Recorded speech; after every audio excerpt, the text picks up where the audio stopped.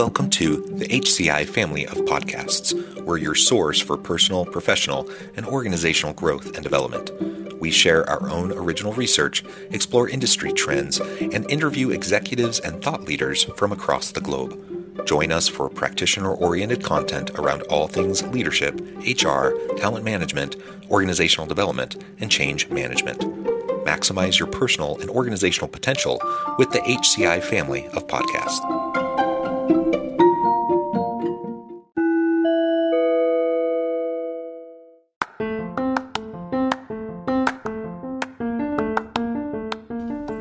Welcome to the podcast. In this podcast episode, I talk with Christopher Van Bergen about corporate social responsibility and responsible sourcing.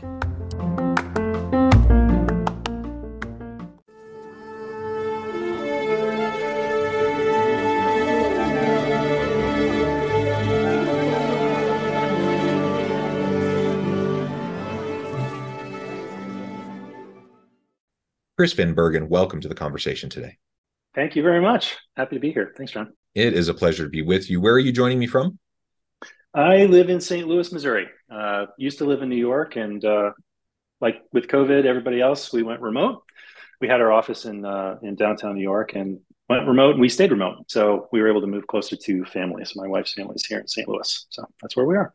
Wonderful. I'm from the other side, the Kansas City side, Okay. Northwest Missouri. So I'm out here in Salt Lake City area now, but I love Missouri, love the Midwest. So welcome to the conversation. Pleasure to have you.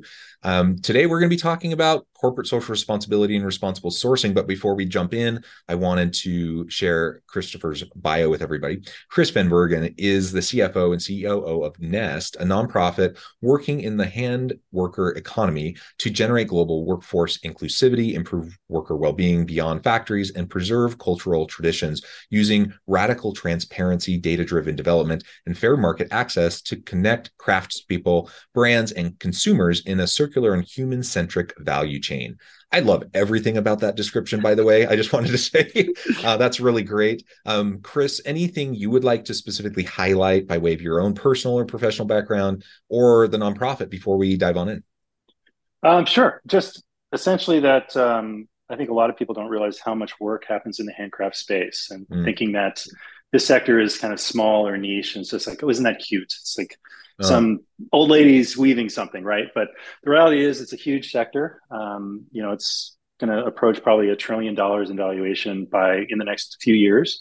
And that there are a ton of brands, big and small, that are leveraging this work. It's not artisanship and that kind of really nice, very unique stuff is certainly a big part of the sector, but it's not all of it. So think about like every basket that's on every shelf of every big box retailer. That's also handcrafted, which is super cool, and why I frankly love what we do at Nest, both here in the US and globally. But yeah, that's very cool. And part of this conversation today is informed by your recent book. Maybe tell us a little bit about that and how your work at Nest has helped to inform it. Sure, absolutely. So the book is called Certifiable. Subtitle is How Businesses Operationalize Responsible Sourcing, which is why we're having this conversation today. And that's a big piece of actually what Nest does. The supply chain that we work in is really complex, really complicated. Yeah. It goes way beyond kind of the traditional factory production model. So we have a ton of most of the work actually happens in homes and very small workshops. And a number of years ago, something that Nest did is we launched a standard and an assessment and training protocol for a compliance program for this type of supply chain. Traditional compliance that brands were using really only addressed factory models, because that's the traditional sort of tier one finishing factory model. And we had brands that really wanted to source products with artisans and handcraft producers, but they said, you know what, we can't. We're like, well, part of our mission is getting market access for all of these amazing businesses around the world, right? We work across 120 countries, but if they can't get their product out there, what are we doing? So we started asking those brands why. Like, why is that? You know the quality of the product, you know the businesses. They said simply because there was too much risk. They didn't know who was making it. They didn't know if they were getting paid. My gosh, are there children involved, right? I mean, all of these very, very important questions if you're a responsible brand.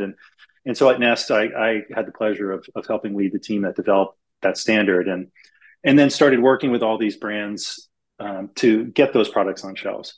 And so I was able to really see the hard work that goes on the brand side and frankly the producer side and the nonprofit side, all the hard work that goes into actually responsibly sourcing the product. What does that actually mean? How do you get transparency there? So that was a big piece of what informed this book. The other side is the fact that in addition to my work at Nest, I'm an adjunct professor at NYU Stern School of Business. And so I've been interfacing with business executives in their MBA, executive MBA program and business students, and had lots of people taking my course and lots of people approaching me saying, you know what, like we're making these declarative statements around how we're going to be responsible. But we don't know how to actually do that. Like, what's the action Mm, plan? And so I was like, okay, well, maybe this is a place where I can help. And frankly, I looked around, I didn't want to reinvent the wheel. There was no primer on this idea. How did we get to where we are in terms of concepts of social responsibility or corporate responsibility? What does it mean? Who's doing it? What do those certifications mean? All that sort of good stuff. And so that was really the driving force behind the book. Both my work and world at Nest, which I absolutely adore, and this other world working and interfacing directly with the business sector. yeah, super interesting. So, like you said, the world of supply chain and sourcing is super complicated. I think Yeah, we recognize that, perhaps the layperson recognized that more than ever during the pandemic, when all of a sure. sudden it like started to impact everyday people in very real ways. Yep. So supply chains are complicated. When you're now trying to think in terms of ethical and responsible sourcing, that makes it even more challenging, to your Sure. point. And Yeah. all of this is happening within a context of, corporate social responsibility, triple bottom line, ESGs, stakeholder capitalism, all the different frameworks All and of it. terms that people are using. And in companies, I think most companies want to do right. They don't want to have child sweatshops. They Sure. they Sure. want to do right by people, and they want to do right by the communities in which they function. But it is complicated. And to your point, with your students at NYU, I think you said, Yes, um, that's right. that they don't know what to do, Mhm. and people don't want to just do performative stuff. They don't want to just like make a statement and then Yeah. go back on it, but they don't really know how to actually uh you know create the systems and the processes to help them accomplish what they say they're doing, or at least what they want to do, their aspirational goals in this arena. So anyways, I just wanted to reiterate, super complicated space, a really Yes. challenging space, but just because it's complicated and challenging and messy doesn't mean we shouldn't try to tackle it. So thank you for entering the space and trying to help clarify and shed a light on some of these sorts of things. Now, if we start to zoom in on responsible sourcing, Mhm. what are you seeing as some of the current trends? Where have things come in the last few years, and what do you see some of the current trends, and where do you see ourselves going Sure. in the next few years? Yeah, sure. Thank you for that context because you're absolutely right. It's so complicated. And what's interesting about this work is that it is a dramatically changing landscape all the time.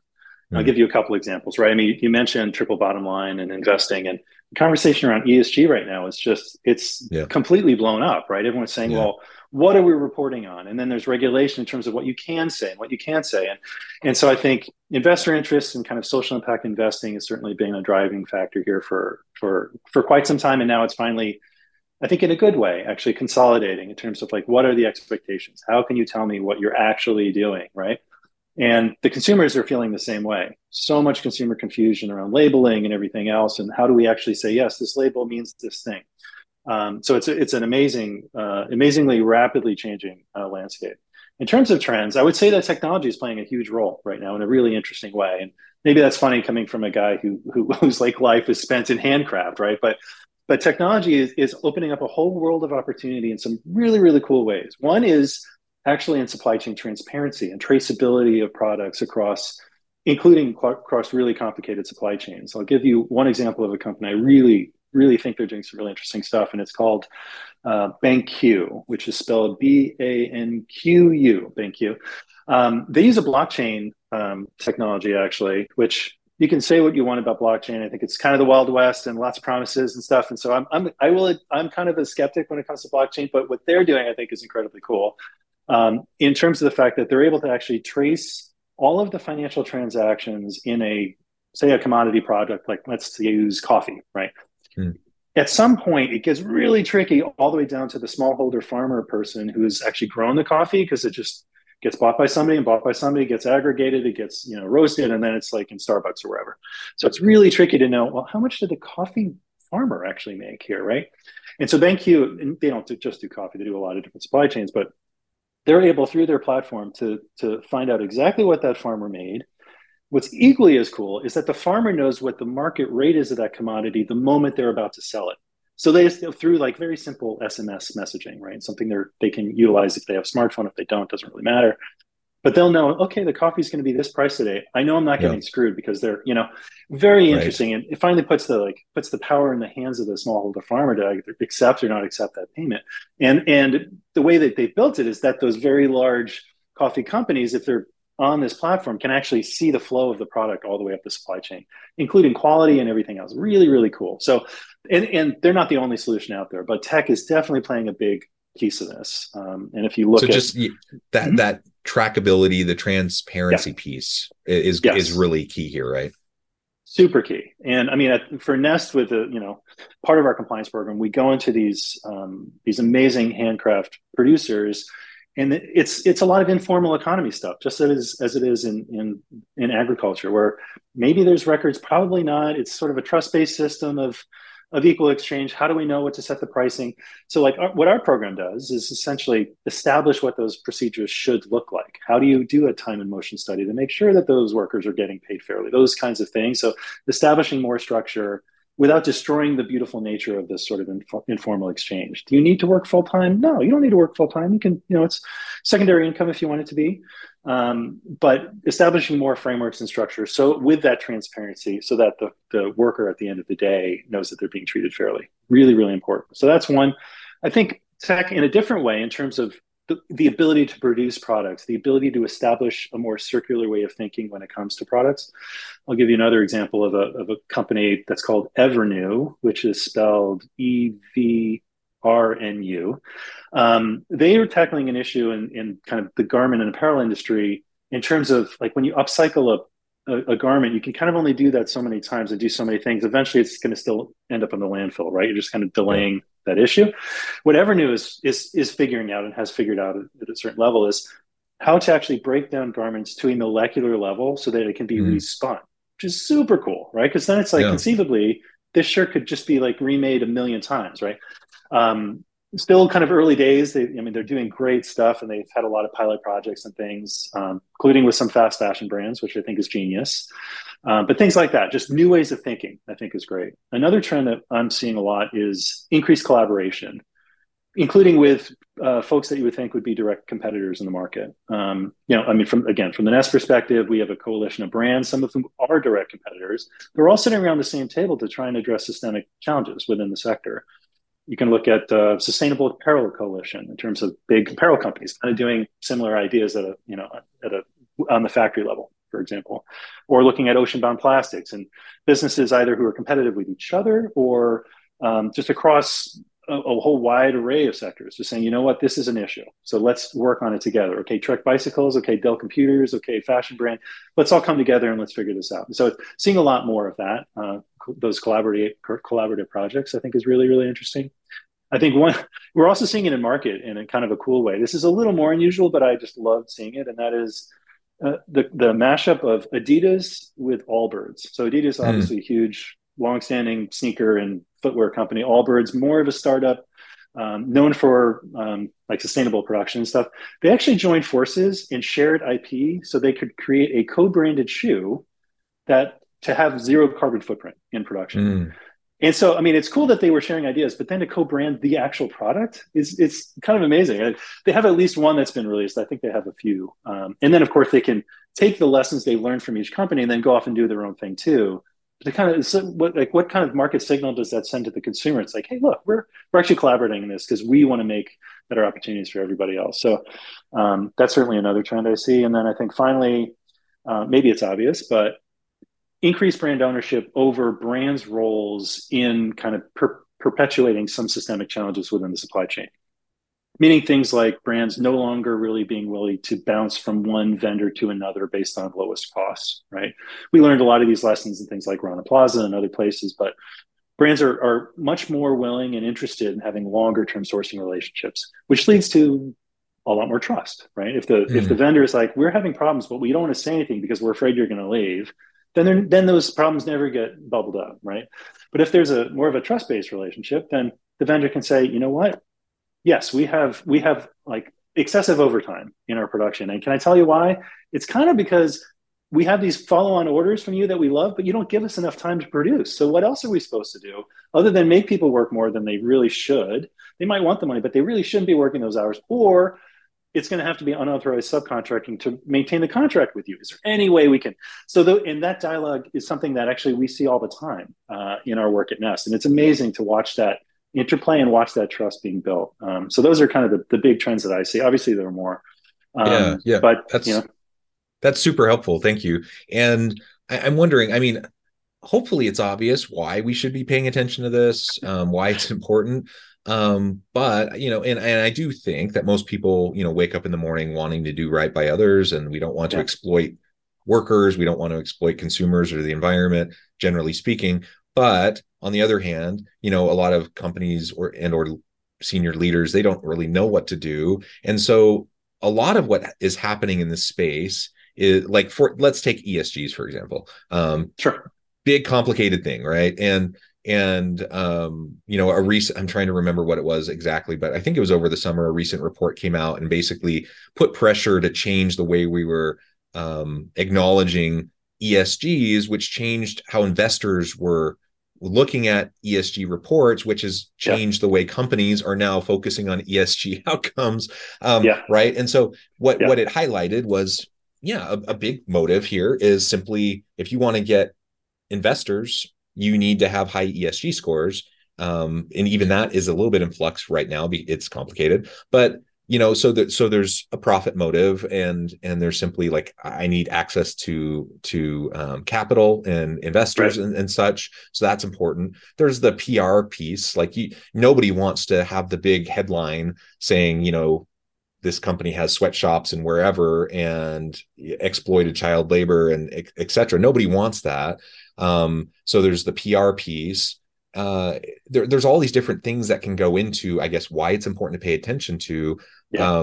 Anything you would add to that, and perhaps from a less cynical view?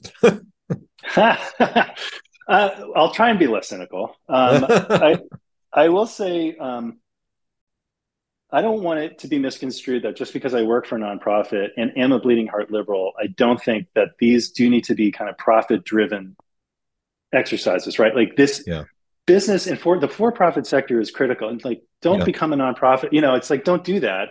If you yeah, want to be a business and you want to exist, by the way, you have to make money at some point, yeah, right? Like yep, that's the way it works.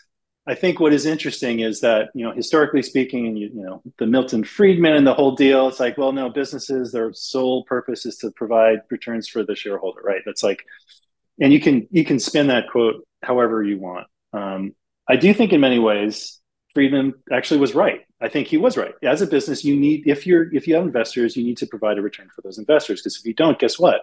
You are kind of a nonprofit, right? yep, What I think that the pivot there is, and why we should be paying attention, is that what's being increasingly proven out is that you can provide returns through sustainable means. And that's, because of consumer interest on the one side. I will also say it's because of, and we're seeing it because of COVID, right?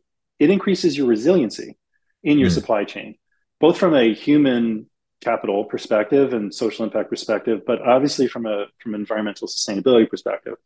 You need to actually have that resiliency planning baked in so that you can actually, you can't really call COVID a black swan event because people were predicting stuff like that happening, right? But yeah, or global warming is not really a black swan event either. But if you believe in global warming, which I do, I am a bleeding heart liberal after all.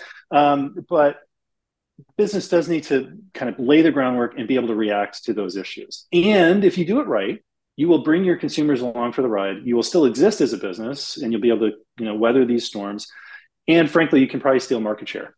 So you can try yeah, and do all of those things, right? So it to me, it really is. Again, it's am I in this line of work because of the impact? I absolutely am.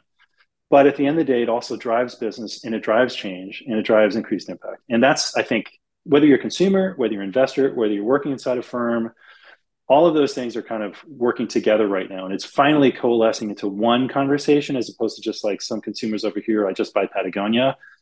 It's like Yeah. not just that anymore, right? It's like everyone's asking these questions, and you're asking them because maybe it's because like I couldn't find toilet paper during COVID. It's like, what Mm-hmm. is that about? Like, oh, there's a supply chain. Oh, people actually make this stuff. Oh, that's weird. I just thought it was like some robot like magically appeared on my shelf, right? It's like, no, no, no. Like hands are involved in pretty much everything we touch as human beings, right? Sometimes more hands than others, like if it's that basket, for example. But I think we are kind of getting back to that idea that there is a human on the other side of that supply chain, and that's again as a consumer, as an employee, or as an investor. So all of that is driving this conversation forward from a Yeah. business perspective, right? Yeah, absolutely. Absolutely. And you don't have to be a bleeding heart liberal to believe in climate change. You don't have to be a bleeding heart liberal to think ESGs are important, or Right. corporate social responsibility is important. You don't have to be a Yeah. bleeding heart liberal to think we don't want to exploit workers, right? I think they have become politicized kinds of Right. notions, unfortunately, but they don't need to be.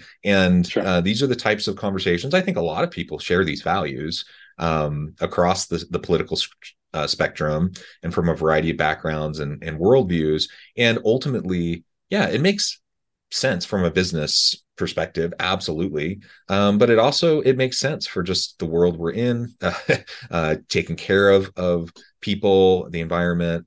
And so yeah, I think we absolutely all should be paying attention to it. And I pose those cynical questions up front, but yeah, I suppose I'm a bleeding heart liberal too. But I think regardless of the motive, we want people to behave in sustainable ways, and we want people to do right by others and by the planet. And I think that's what most people want. So anyways, I thank you for that explanation. How can we get involved in this? Because in the world of impact investing, you have Sure.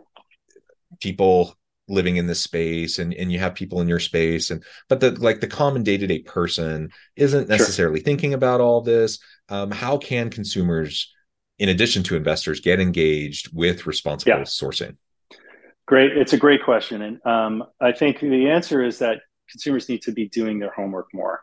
Mm, Unfortunately, I will say, because there's still, like I think I said it before, but there are all these labels on packages, and we don't really know what they mean. We think mm, we understand what the impact of our purchase is, but the good news with the internet and everything else is that there is a lot more access to information now than there ever really was before, and that's not going away. That's actually increasing in terms of the speed of access. And so I would say that consumers, if you're interested in getting more involved, look at the brands that you support, look at the impact reports that they put out. Most brands are putting them out now. That's almost becoming table stakes, whether they're publicly traded or not. See what they say that they're doing. How are they tracking those metrics, right? Or is it, and again, I hate it, but it's like there's been so much greenwashing over the years that it's like, well, the yeah, proof really does need to be in the pudding now. You really do need yeah, to say, okay, you're doing this thing, whatever that commitment is. Is it around water scarcity? Is it around something else? It could be anything, but like, okay, that's great. Are you managing what you measure, right? Are you actually getting down to the data points, and how are you doing that?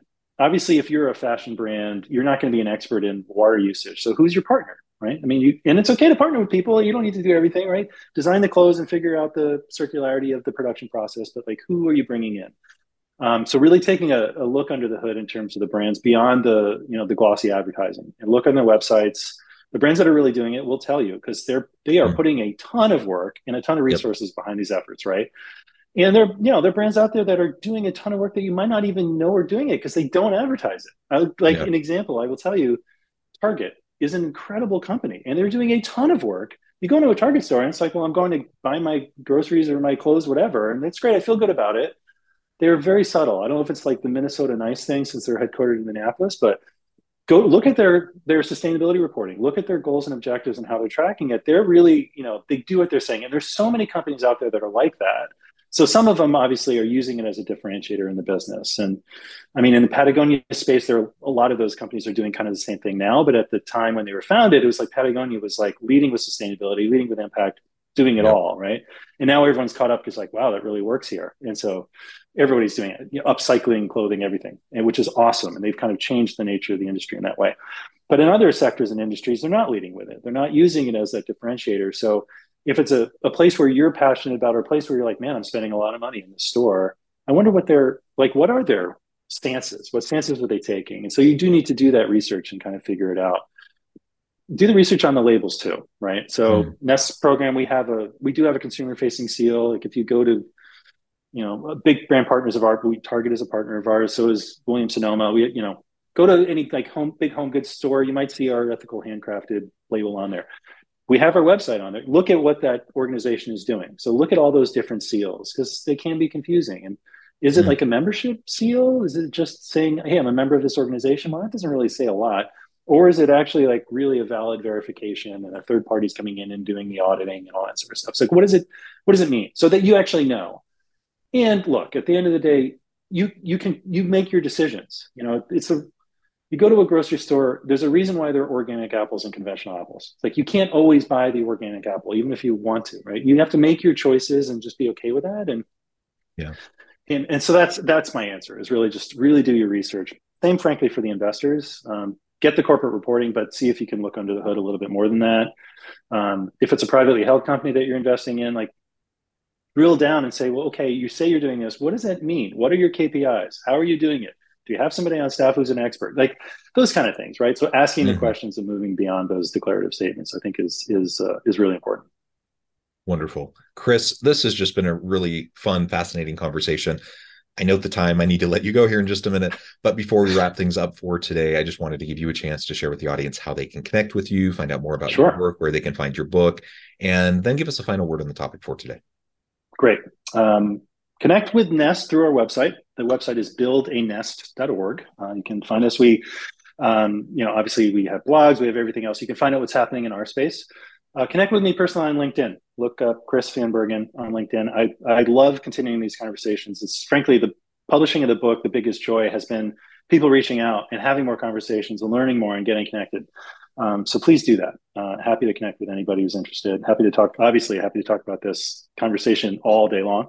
You can find my book where you can find books, right? You can find it on Amazon. You can find it in Barnes and Noble. Everywhere else, look up Certifiable. Subtitle is How Businesses Operationalize Responsible Sourcing, or just search my name as the author.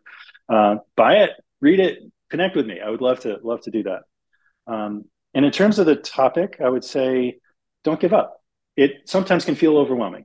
Like you're always going to make the wrong choice. It's like, oh, I thought that chocolate bar was ethical. Oh my gosh, what am I going to do? We can only do what we can do, right? We can just every step in the right direction is a step in the right direction.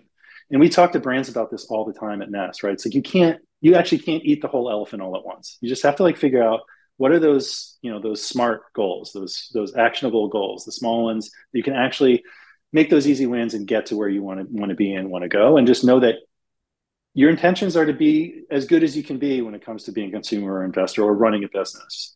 There are trade-offs with everything, and you have to do what you can do and feel good about it. You have to be able to sleep at night, and just don't get too frustrated when you feel like all the decisions there's some wrong in all of them.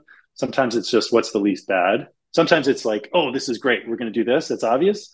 Sometimes you just have to go where you can go, and figure out, okay, this didn't feel great. What can we do next time? How do we actually get there? So that's don't give up, I think is the moral of that story.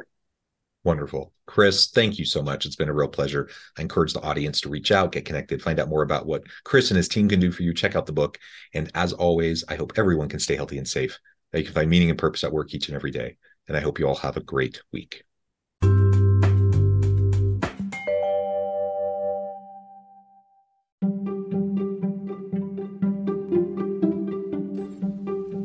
Thanks for joining us for this episode of the podcast. We hope you stay healthy and safe, and please join us again soon.